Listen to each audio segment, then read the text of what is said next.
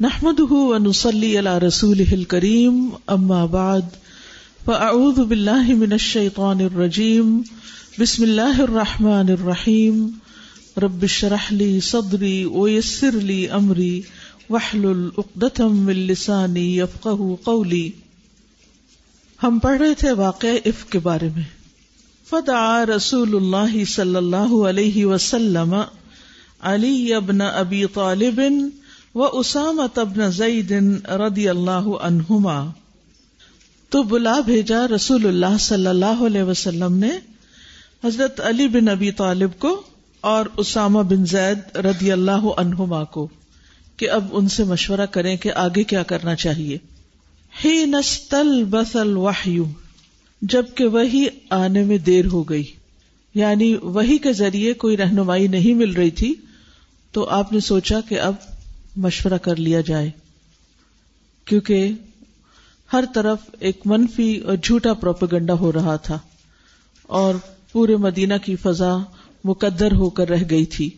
یستأمرہما فی فراق اہلہ، آپ ان دونوں سے مشورہ کر رہے تھے اپنی وائف سے سپریشن کے بارے میں کہ کیا اس صورت میں الگ ہوا جائے.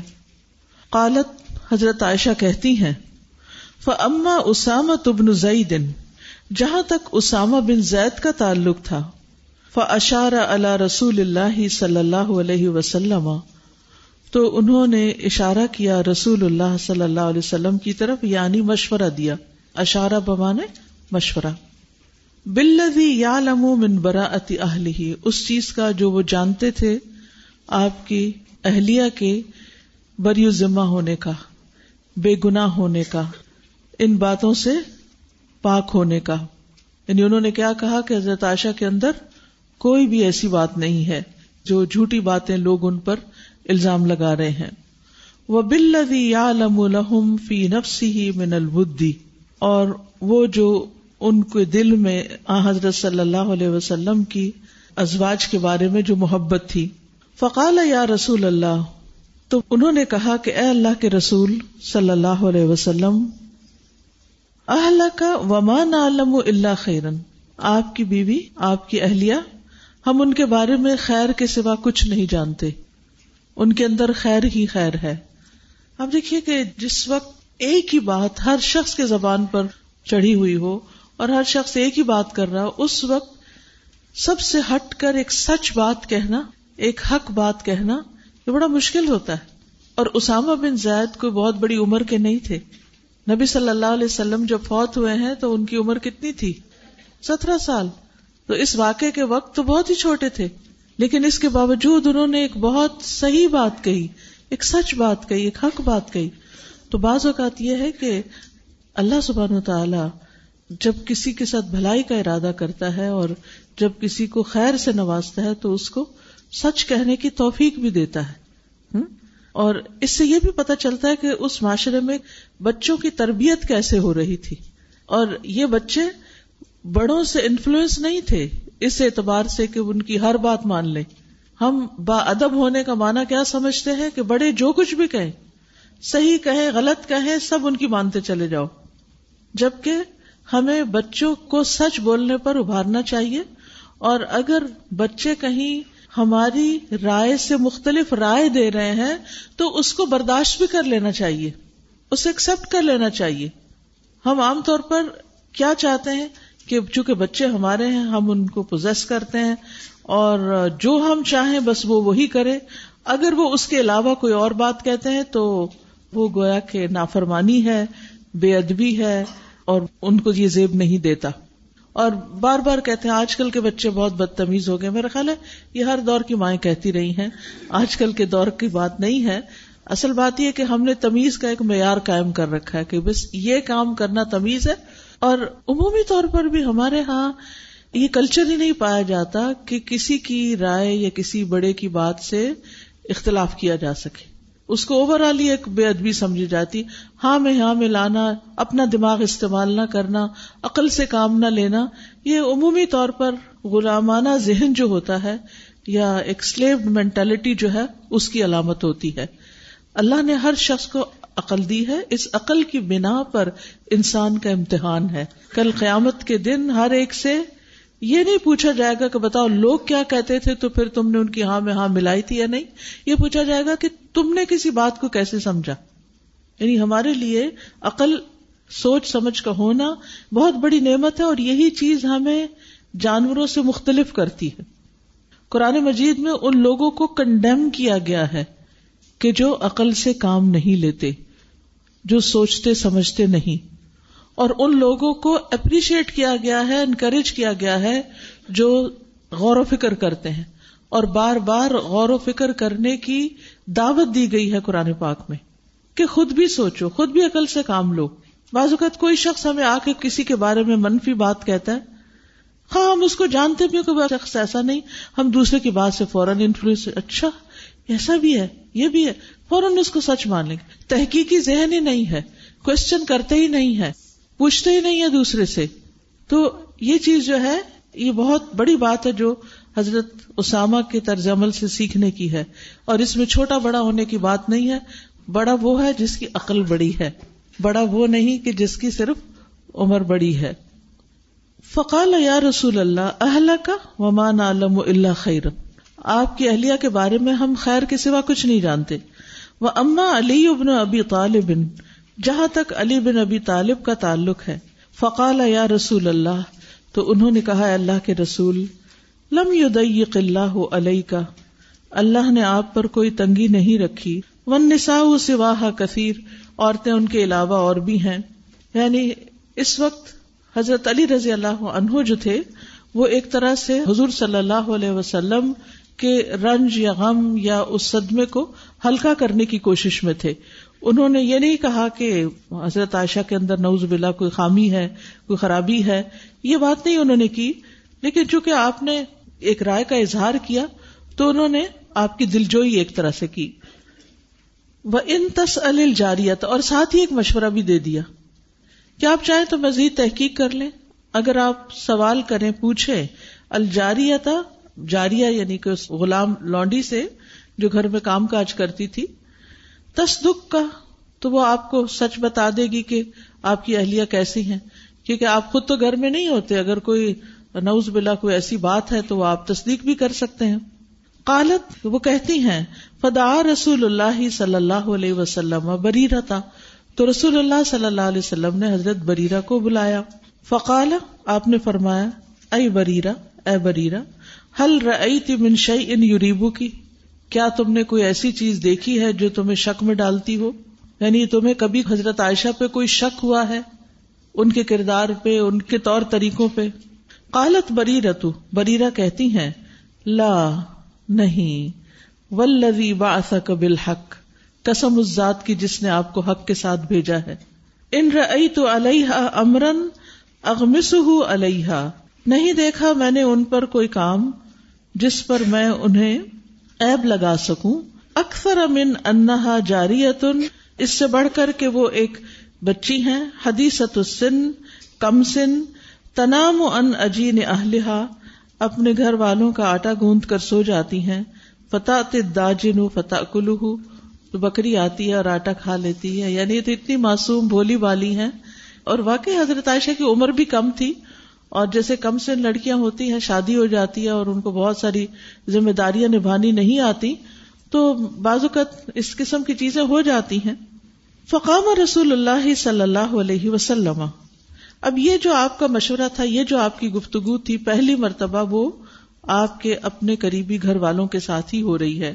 یعنی اگر کسی معاملے میں انسان کو کسی کے بارے میں کچھ معلوم کرنا ہی ہو تو اس کا ایک اصول یہاں پتہ چل رہا ہے کہ صرف متعلقہ لوگوں سے بات کی جائے، irrelevant لوگوں سے بات نہ کی جائے، صرف وہاں سے مشورہ کیا جائے جہاں مشورہ کرنے کا کچھ فائدہ ہو. کیونکہ اب معاملہ اس حد تک پہنچ چکا تھا کہ آپ کوئی فیصلہ نہیں کر پا رہے تھے، وہی آ نہیں رہی تھی، لہٰذا یہ ضروری ہو گیا تھا کہ کچھ مزید آگے بڑھ کر کوئی اب قدم اٹھایا جائے.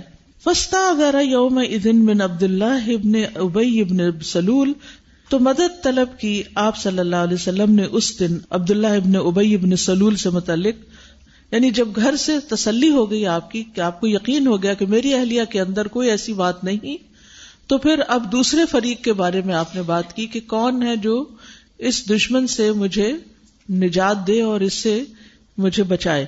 قالت کہتی ہیں فقال رسول اللہ صلی اللہ علیہ وسلم وهو علی المنبر، تو رسول اللہ صلی اللہ علیہ وسلم ممبر پر تشریف لا کر فرمانے لگے، اور یہ آپ کی اس معاملے میں پہلی پبلک اپیئرنس تھی. اس سے پہلے آپ نے کسی سے انڈیویجولی بھی اور پبلکلی کچھ بھی نہیں کہا تھا اور سب کچھ اپنے دل میں ہی رکھا تھا.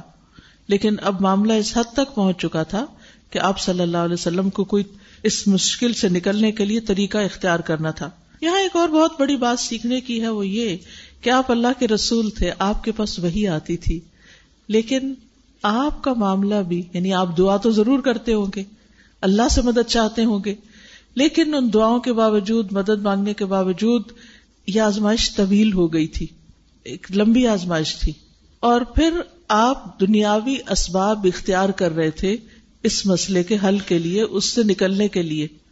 اگر ہم اللہ کی عبادت بھی بہت کرتے ہوں، بہت اچھے اچھے کام بھی کرتے ہوں، دین کا کام بھی کر رہے ہوں، تو ایسی صورت میں ہم امید لگا بیٹھتے ہیں کہ اب تو ہمارے راستے میں کوئی مشکل آنی نہیں چاہیے، اب تو ہمیں نہ کبھی کوئی بیماری آنی چاہیے، نہ کسی کو ہمارے اوپر کبھی انگلی کو اٹھانی چاہیے، نہ ہی کوئی اور تکلیف پیش آنی چاہیے. کیوں؟ اس لیے کہ ہم تو اللہ کے راستے میں. ٹھیک ہے، آپ اللہ کے راستے میں، آپ دین کا بڑا کام کر رہے ہیں، بڑی خدمت کر رہے ہیں، لوگوں کے بڑے کام آتے ہیں، اس کے باوجود بھی آزمائش آتی ہے، امتحان آتا ہے. امتحان ہر ایک کا ہوتا ہے، اچھے کا برے کا سب کا ہوتا ہے، لیکن بہت سی بلاؤں سے اللہ تعالیٰ اس کی وجہ سے محفوظ بھی رکھتا ہے. امام ابن تیمیہ کے بارے میں آتا ہے کہ جب ان کے سامنے کسی شخص کا کوئی مسئلہ آ جاتا، کسی کی کوئی ضرورت آ جاتی، کسی کی کوئی پریشانی آتی، تو وہ اس کو دور کرنے کے لیے، اس میں مدد کرنے کے لیے اپنی انتہائی کوشش لگا دیتے، اور وہ کہتے کہ مجھے اس پر یقین ہے کہ جو کسی کی مدد کرتا ہے اللہ اس کی مدد کرتا ہے. اصل بات تو یقین ہی کی ہے نا. ہم بھی یہ سب کچھ پڑھتے ہیں لیکن ہمارے اندر یقین کی وہ کیفیت نہیں ہے.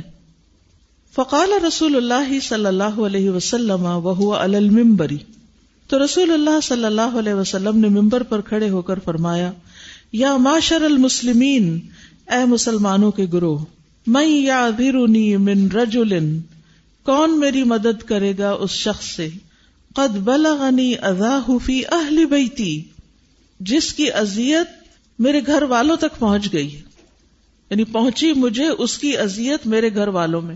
یعنی پہلے تو عبداللہ بن ابی نبی صلی اللہ علیہ وسلم کو تکلیف دیتا تھا، آپ کے ساتھیوں کو، لیکن اب تو اس نے گھر والوں کو بھی نہیں چھوڑا. فواللہ ما علمت علی اہلی الا خیرا، یہ ہے بہترین جملہ جو نبی صلی اللہ علیہ وسلم نے اپنی وائف کے بارے میں پبلکلی بولا. پبلکلی، اللہ کی قسم میں نے اپنی بیوی میں خیر کے سوا کچھ نہیں دیکھا. ایک ہے میں نے اپنی بیوی میں خیر دیکھی، اور ایک ہے خیر کے سوا کچھ نہیں دیکھا، یعنی کوئی برائی نہیں دیکھی، وہ سراپا خیر ہیں.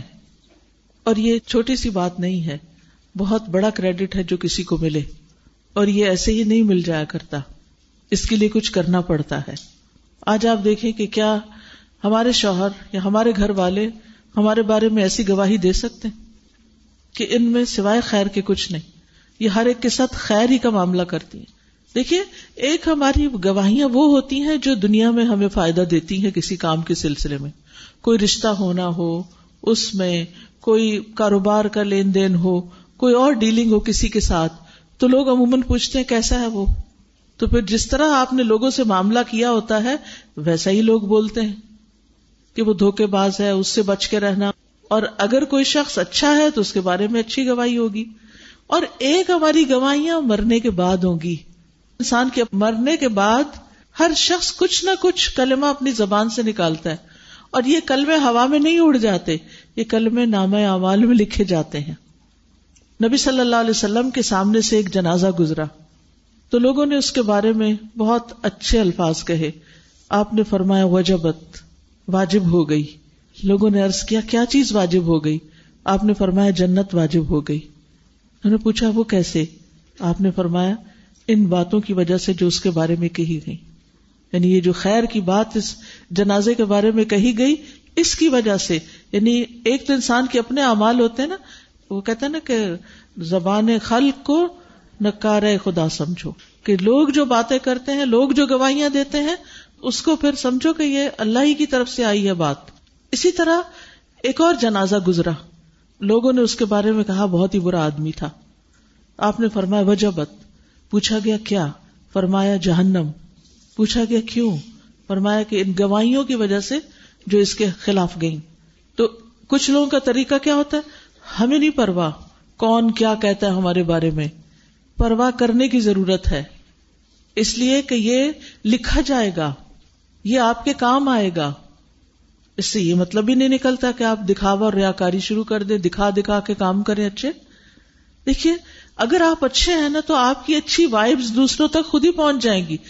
آپ مثلا کسی کلینک میں جاتے ہیں, لوگ بیٹھے ہوتے ہیں, تو مختلف طرح کے لوگ تھوڑی سی دیر بھی آبزرویشن کریں تو ہر ایک کے بارے میں آپ کچھ بھی نہیں جانتے ان کے بارے میں, لیکن خواہ ایک اوپینین بننے لگتا ہے. وہ کیا چیز ہوتی ہے؟ وہ ان کی شخصیت کے اثرات ہوتے ہیں, وہ ان کی پرسنالٹی کے اندر سے ایسی وائبز آ رہی ہوتی ہیں کہ جو آپ کو کہیں جا کے متاثر کرتی ہیں, یا اچھے وے میں یا برے وے میں. تو اندر سے اچھے ہو جائیے, خود بخود آپ کی اچھائی دوسروں کے دل تک پہنچ جائے گی. اور جو بات دل سے نکلے گی, از دل خیزت بر دل ریزت, فارسی کا ایک محاورہ ہے جس کا معنی ہے کہ جو بات دل سے اٹھتی ہے وہ دل پر ہی جا کے لگتی ہے. تو اس لیے ہر شخص اپنے دل کا محاسبہ کرتا رہے کہ وہ جینوئنلی بات کر رہا ہے یا صرف دکھاوے کی باتیں کر رہا ہے. تو رسول اللہ صلی اللہ علیہ وسلم نے فرمایا کہ میں اپنی بیوی میں خیر کے سوا کچھ بھی نہیں دیکھتا. وَلَقَدْ ذَكَرُوا رَجُلًا مَا عَلِمْتُ عَلَيْهِ إِلَّا خَيْرًا. ان لوگوں نے ایک مرد کا ذکر کیا ہے, یعنی میری بیوی کے ساتھ اس کو ملوث کیا ہے, جس کے بارے میں بھی میں خیر کے سوا کچھ نہیں جانتا. یعنی صفوان بھی ایک اچھا انسان ہے. وَمَا كَانَ يَدْخُلُ عَلَىٰ أَهْلِي إِلَّا مَعِي. اور وہ میری بیوی کے پاس کبھی بھی نہیں آیا مگر میرے ہی ساتھ, یعنی میرے گھر میں میری ایبسنس میں کبھی نہیں آیا. اور یہ کتنی بڑی گواہی بن گئی, یعنی شک و شبہ سے بالکل ہی بات پاک ہو گئی کہ اچانک تو نہیں کوئی بری نیت اور برے ارادے سے وہ دونوں پیچھے رہ گئے تھے, ایک سچویشن بن گئی تھی صرف ایسی. تو اس لیے دونوں کی ہی آپ نے صفائی پیش کی. فقام سعد بن معاذ الانصاری. تو سعد بن معاذ الانصاری کھڑے ہو گئے. فقال یا رسول اللہ, کہنے لگے اے اللہ کے رسول صلی اللہ علیہ وسلم, انا اعذرک منہ, میں آپ کی اس کے خلاف مدد کرتا ہوں. ان کان من الاوس ضربت عنقہ, اگر وہ اوس قبیلے میں سے ہے تو میں اس کی گردن مار دوں گا. یہ خود اوس قبیلے سے تھے, سعد بن معاذ ان کے سردار تھے.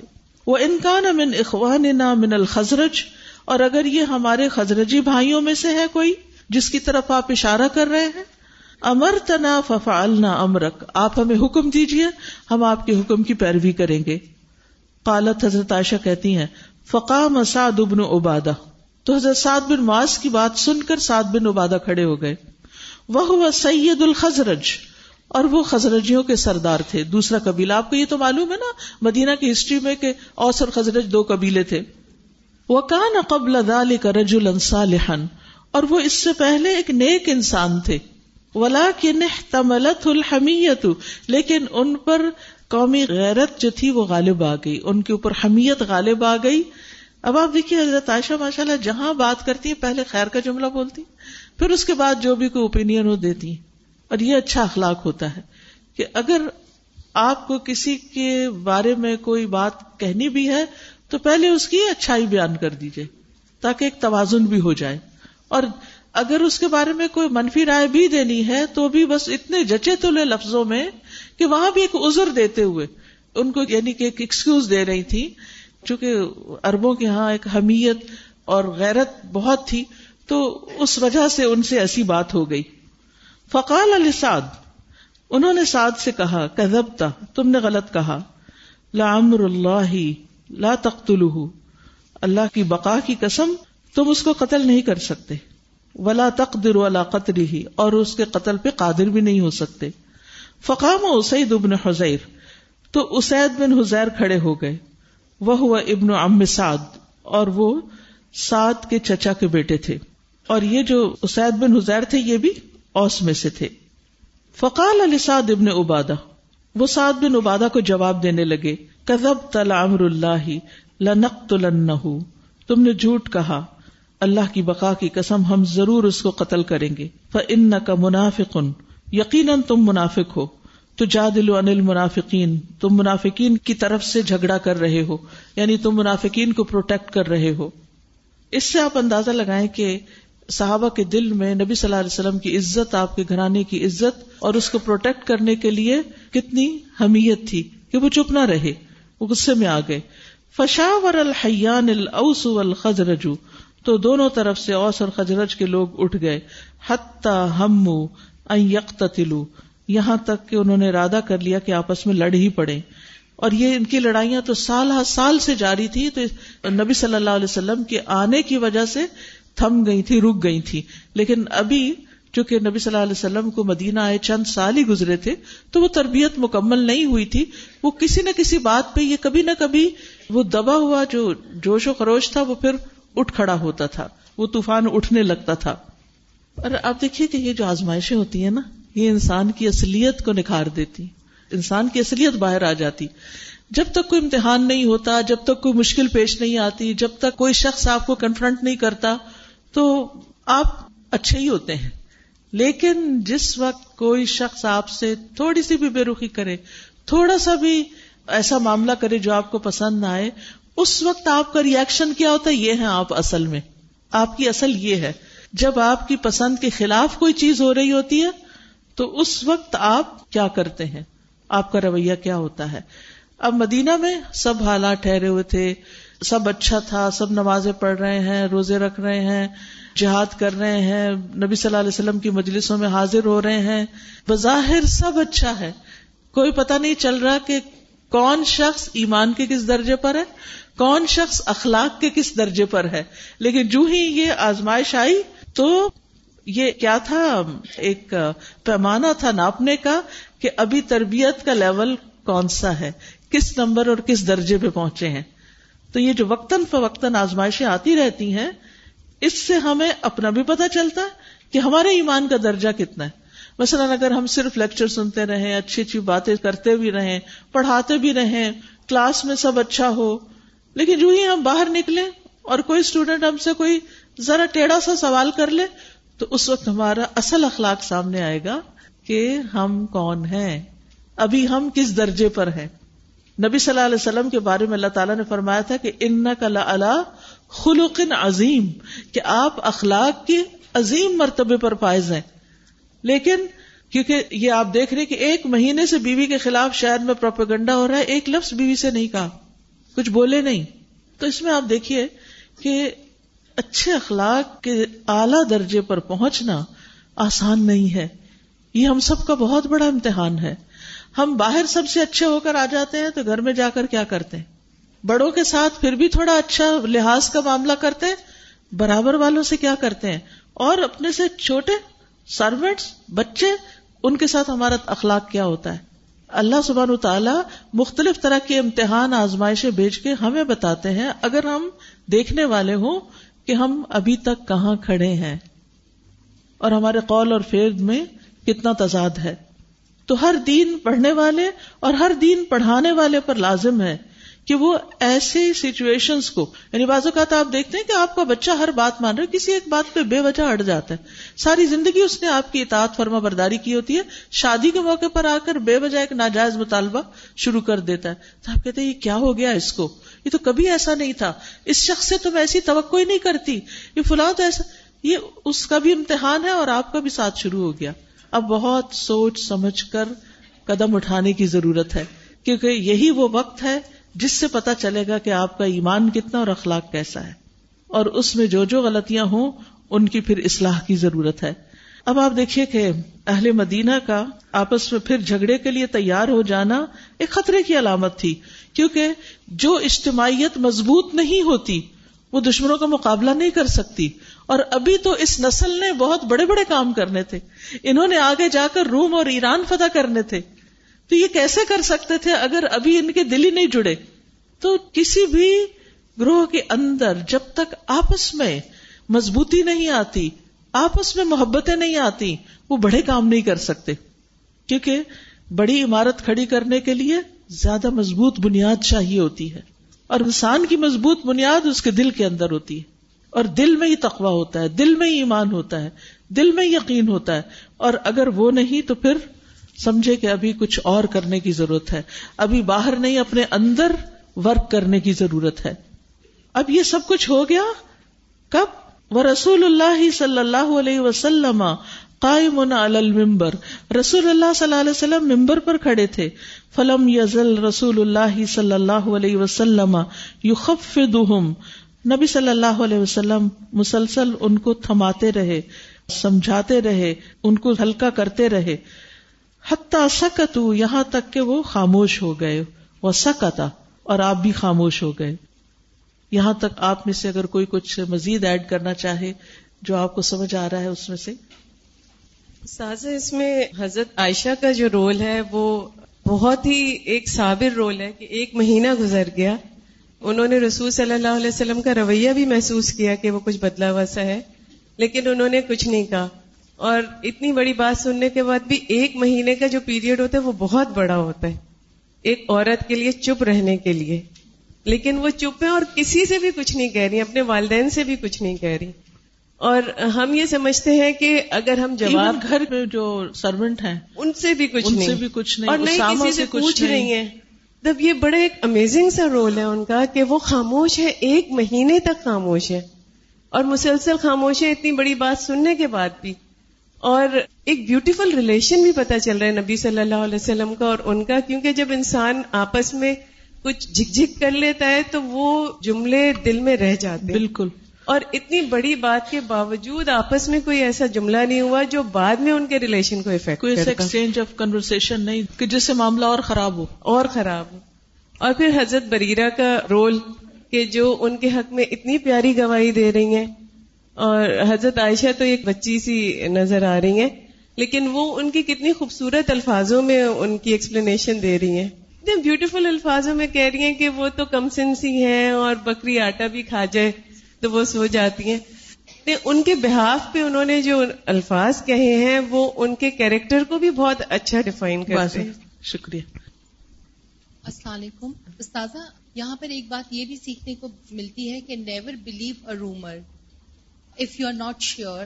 اور اگر ہمیں کوشچن بھی کرنا ہے تو we should ask the relevant person. بالکل، اس سے ہمیں پوچھنا چاہیے. بالکل. سادہ، ابھی آپ نے کہا تھا کہ جب کوئی مرتا ہے اور اس کے بارے میں جو لوگ باتیں کرتے ہیں اسی سے اس کی جنت اور دوزخ کا پتہ چلتا ہے، مگر آج کے دور میں تو لوگ کسی کی نیکی مانتے ہی نہیں ہیں. بات یہ ہے کہ اکثر یہ ہوتا ہے جانتے ہیں کہ وہ بندہ اچھا ہے لیکن کہنا نہیں چاہتے، اور بعض اوقات خامخواہ برا کہہ رہے ہوتے. تو کیا اس سے ہم جی وہ تو اللہ کو پتا ہے. گواہی کس کی قبول ہوتی ہے؟ اللہ کے ہاں سچے لوگوں کی. تو جو سچ بولے گا اسی کی گواہی کی ویلیو ہوگی. سادہ، جو ابھی آپ نے بات کی کہ آزمائش میں ہی انسان کا پتہ چلتا ہے کہ اس کی اصلیت کیا ہے، تو اگر کسی کو پتہ چلے کہ اس نے آزمائش میں کچھ ایسی باتیں کی جو نہیں کرنی چاہیے، کیا اس کو درست کیا جا سکتا ہے یا وہ نیچر کا حصہ ہوتا ہے؟ ابھی پتہ چل گیا کہ ہاں یہ غلط ہے. کون سی چیز درست نہیں کی جا سکتی؟ اگر انسان ارادہ کر لے، اگر انسان سچے دل سے ارادہ کرے کہ مجھے اپنی یہ عادت تبدیل کرنی ہے تو اللہ تعالیٰ اس کو توفیق بھی دیتا ہے. السلام علیکم استاذہ. اس میں ایک بات جو یہ ہے کہ نبی صلی اللہ علیہ وسلم نے جب ان سے مشورہ مانگا تو یہ جو بڑی اہم بات ہے کہ جس سے مشورہ مانگا جائے وہ اس وقت جھجک میں نہ رہے. انہوں نے یہ نہیں کہا کہ اس وقت تو کچھ نہیں کہا اور باہر جا کے یہ نہیں کہا کہ وہ میں کہنا تو چاہتا تھا لیکن مجھے شرم آ گئی. ایک طرف تو وہ یہ کہتے تھے ہمارے ماں باپ آپ پر قربان، لیکن جب مشورہ دینے لگتے تھے تو بہت صائب. اور یہ بہت مجھے اچھی بات لگی حضرت علی رضی اللہ عنہ کی کہ انہوں نے کہا کہ آپ کسی اور سے بھی مشورہ کیجیے. بالکل. اور ایک صحت مند سوسائٹی کا سمبل ہے یہ. ایسے ہی نہیں صحابہ کرام نے اتنی بڑی بڑی کامیابیاں حاصل کی تھی. استاذہ، کل جیسے ہم نے یہ بات کی تھی کہ پرمیشن لینی چاہیے میکے جانا ہو تو میں یہ پوچھنا چاہ رہی تھی کہ اگر شادی کو کئی برس ہو جائیں اور انڈرسٹینڈنگ ہو اور ہسبینڈ کو پتا ہو کہ بس یہی جگہیں جہاں میری بیوی جاتی ہے یوزلی، تو پھر بھی کیا مطلب وہ ایک سائلنٹ پرمیشن ہی ہوتی ہے پھر. لیکن جب آپس میں ناراضگی ہو تو اس وقت اپنی مرضی سے نہیں نکلنا چاہیے، پوچھ کے نکلنا چاہیے. تازی جی مجھے یہ خیال آ رہا تھا کہ پروفیٹ صلی اللہ علیہ وسلم اتنی ایفرٹ کر رہے ہیں، ان کو چپ کرا رہے ہیں اور ان کے اندر اتحاد کے لیے اتنی ایفرٹ کیے جا رہے ہیں، اور یہ جو بات ہے اس سے مجھے خیال آتا ہے کہ ایون پروفیٹ صلی اللہ علیہ وسلم کے بعد بھی حج کے موقع پر جب ایک دفعہ اتنا بڑا اختلاف کھڑا ہوا تھا، وہ جو صحابی تھے ان کو پتا تھا کہ نماز جو ہے وہ نبی صلی اللہ علیہ وسلم نے کیسے بتائی ہے پڑھنی، پھر بھی خلیفہ وقت کے پیچھے انہوں نے نماز پڑھی اور لوگوں نے پوچھا کہ آپ کو معلوم تھا، نبی صلی اللہ علیہ وسلم کی حدیث اور سب پتا تھا، پھر بھی آپ نے یہ کیا؟ تو انہوں نے کہا کہ مسلمانوں میں اتحاد جو ہے اس کی خاطر، یعنی اتنی بڑی چیز ہے. اور ہم اگر دیکھیں تو ہمیں چھوٹی سی کوئی بات پتہ چلتی ہے، کسی بدعت کی کوئی بات ہے، کچھ ہے، اور ہم کاٹ لیتے ہیں اپنے آپ کو، جس کی وجہ سے بہت سے لوگ دین سے پھر دور رہ جاتے ہیں. اصل میں جب ہم کسی کی بھی اصلاح کرنا چاہتے ہیں نا، تو ہمارے سامنے یہ تکلیف اور دکھ درد ہمارے اندر نہیں ہوتا کہ یہ اس چیز کی اصلاح ہو جائے. ہمارے اندر کی چھپی ہوئی ایسی چیز ہوتی ہے کہ دوسرے کو ذلیل کر لیں ہم، تو وہ نتیجہ یہی نکلتا ہے کہ دوسرا بھی اس کو ایکسپٹ نہیں کرتا. اگر آپ کے دل کے اندر واقعی تڑپ ہو اور یعنی کہ اس درد کے ساتھ آپ دوسرے کو کوئی چیز بتائیں، تو میرا ایکسپیرینس یہ ہے کہ لوگ سننے کو تیار بھی ہوتے ہیں. السلام علیکم ورحمۃ اللہ. السلام. بی بی عائشہ کے کردار سے اچھے اخلاق کے 2 بینچ مارکس مجھے ملے ہیں. ایک تو یہ کہ جب کسی کے بارے میں کوئی بات کی جا رہی ہو، اس کے غلط رویے کے بارے میں، تو پہلے انہوں نے ایک اچھی بات کہی اور پھر اس کے بعد وہ کیا. اینڈ سیکنڈلی میں یہ دیکھ رہی ہوں کہ وہ اچھی ہی بات کرتی ہیں. اس کا مطلب ہے کہ اگر کوئی دوسرا غیبت کر بھی رہا ہے تو ہم بہت دفعہ پوچھتے ہیں ہم اس کو کس طرح سالو کریں. اتنا اچھا سولوشن ہے. اور یہی سبحان اللہ حدیث پڑھنے کا فائدہ ہے کہ ڈے ٹو ڈے لائف کے جو رویے ہیں وہ ہمیں پتہ چلتے ہیں. تو اچھے اخلاق کے 2 بینچ مارکس تو مجھے یہاں سے مل رہے ہیں.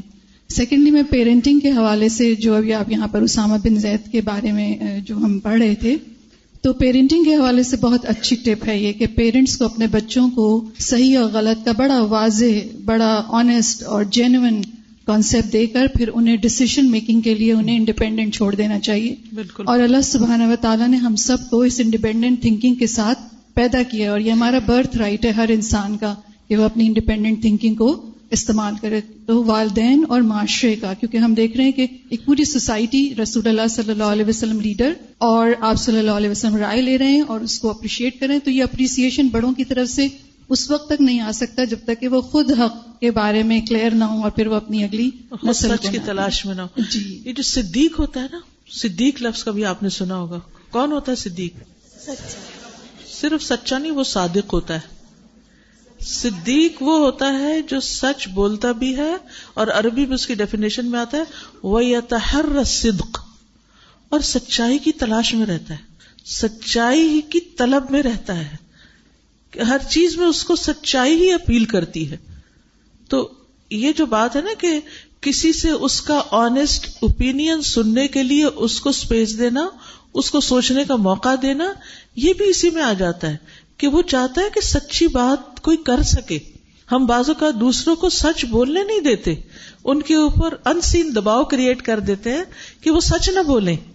کریج چاہیے ہوتی ہے سچ سننے کے لیے. بالکل. وہ کریج ہم کاورڈ اس وقت ہو جاتے ہیں جب ہم جھوٹے ہوتے ہیں. بالکل. تو ہم پھر وہ یعنی جب ہم خود کوئی غلط چیز کر رہے ہوتے ہیں تو ہم نہیں چاہتے کہ کوئی ہماری غلطی کو بیان کر سکے یا ہماری غلطی سامنے نہ آئے، کیونکہ ہم اسے ایکسپٹ نہیں کرنا چاہتے، اس کی اصلاح نہیں کرنا چاہتے. جو شخص اپنی غلطی کی اصلاح چاہتا ہے وہ بھی وہی ہوگا جو سچا ہوگا. یتحرّ الصدق، کہ مجھے واقعی پتا چل جائے کہ میرے اندر کون سی غلطی ہے اور میں اسے کیسے ٹھیک کروں. ٹھیک بھی تو وہ جب ہی کرے گا نا جب وہ معلوم کرنے کی کوشش کرے گا. اور اگر وہ سنب کر دے گا نہیں تم اس کا ذکر ہی نہ کرو، مجھے کوئی بتائے ہی نہ، مجھے کوئی کریٹیسائز کرے ہی نہ، تو پھر کہاں سے اصلاح ہوگی؟ پھر وہ تو گندگی کی ٹوکری میں گندگی بھرتی چلی جائے گی، وہ تزکیہ کا عمل تو نہیں ہو سکے گا. دیکھیے اس خوف کو دور کیجئے کہ ہائے کوئی مجھ پہ بات نہ کر دے، ہائے کوئی میرے بارے میں پتہ نہیں کیا نہ سوچے. زیادہ سے زیادہ کیا ہو جائے گا؟ اور افسوس کے ساتھ یہ کہنا پڑتا ہے کہ اللہ کی نافرمانی کے جب ہم کام کرتے ہیں، غلط کام کرتے ہیں، تو اس وقت تو ہم ڈرتے نہیں، لیکن اچھا کام کرنا تو شیطان ہمارے دل میں ڈر ڈال دیتا ہے. یعنی کہ جو لوگ اپنے قول، قرار، لباس، ہر چیز میں اپنی مرضیاں کرتے ہیں، وہ کیوں نہیں ڈرتے؟ کیونکہ اس وقت شیطان انہیں نہیں ڈراتا، لیکن جب وہ کوئی سچی بات کرنے لگتے ہیں تو شیطان ان کو ڈراتا ہے اور وہ ڈر جاتے ہیں. جی استاذہ، میں یہ کہہ رہی تھی کہ ہمیں یہ لیسن بھی ملتا ہے کہ آزمائشیں اور امتحان ہم سب کی زندگیوں میں آتے ہیں جی، لیکن جب ہمارے نبی صلی اللہ علیہ وسلم پر آزمائش کا وقت آیا تو آپ نے باوجود اس کے کہ اللہ سے اتنا مضبوط تعلق تھا، اور ہم بھی لوگ رکھتے ہیں اپنا، اور بہت دعائیں بھی کرتے ہیں اور بہت قرب اللہ کا محسوس کرتے ہیں، لیکن اللہ کی مدد کے آنے میں وقت لگتا ہے تھوڑا. بالکل. تو اس وقت کو ہمیں کس طرح سے گزارنا ہے، یہ سبق یہ ہمیں سیکھنے کو ملتا ہے کہ یہ ہمیں سیکھنے کو مل رہا ہے کہ ہم کس طرح اس وقت کو گزاریں، اور وہ یقین ہونا چاہیے کہ انشاءاللہ تعالی اللہ کی مدد پھر آتی ہے، اور پھر ہم نے دیکھا آئی بھی. تو ہمیں اس سے یہ بھی لیسن ملتا ہے کہ ہمیں اس وقت کو کیسے گزارنا. بالکل. قرآن مجید میں آتا ہے نا، کونوا مع الصادقین، سچے لوگوں کا ساتھ دو، سچوں کے ساتھ ہو جاؤ. جب اللہ تعالیٰ یہ فرما رہے کہ سچوں کا ساتھ دو، تو کیا اللہ خود سچوں کا ساتھ نہیں دے گا؟ وہ بھی ضرور دے گا، اللہ کی مدد ضرور آئے گی. جیسے کہ استاذہ اللہ تعالیٰ نے نبی کے لیے بیان کیا ہے انک لعلی خلق عظیم، کہ آپ بے شک اخلاق کے بلند مرتبے پہ فائز ہیں. اس کا مظاہرہ نبی صلی اللہ علیہ وسلم نے اپنی زندگی میں کر کے بتایا کہ 1 مہینے تک انہوں نے اپنے اخلاق کی اتنی پاسداری کی کہ اپنی وائف سے بھی انہوں نے کوئی اس قسم کے سوالات نہیں کیے. پھر اوس اور خزرج کے قبیلے جو تھے، انہوں نے نبی صلی اللہ علیہ وسلم کے ساتھ کھڑے ہو کر اور اس معاملے کو اپنے گھر کا معاملہ سمجھا، کیونکہ اخلاق یہ تھا کہ انہوں نے ان کو اپنا بنایا. پھر جو صفوان بن معطل جن کے اوپر الزام لگایا گیا تھا، انہوں نے ان کے لیے کوئی الٹی سیدھی ججمنٹل رائے نہیں دی، اور ممبر پہ چڑھ کے اپنی وائف کا جو پبلکلی ہیوملیٹ کیا گیا تھا لوگوں نے، وہ چاہتے تھے ان کو سرِ عام بے قصور قرار دیا جائے. اس معاملے کو سب کے سامنے پیش کیا جائے اور سب کی رائے دی جائے، تاکہ وہ آخر میں جا کر ام المومنین کے رتبے پہ ان کو فائز ہونا.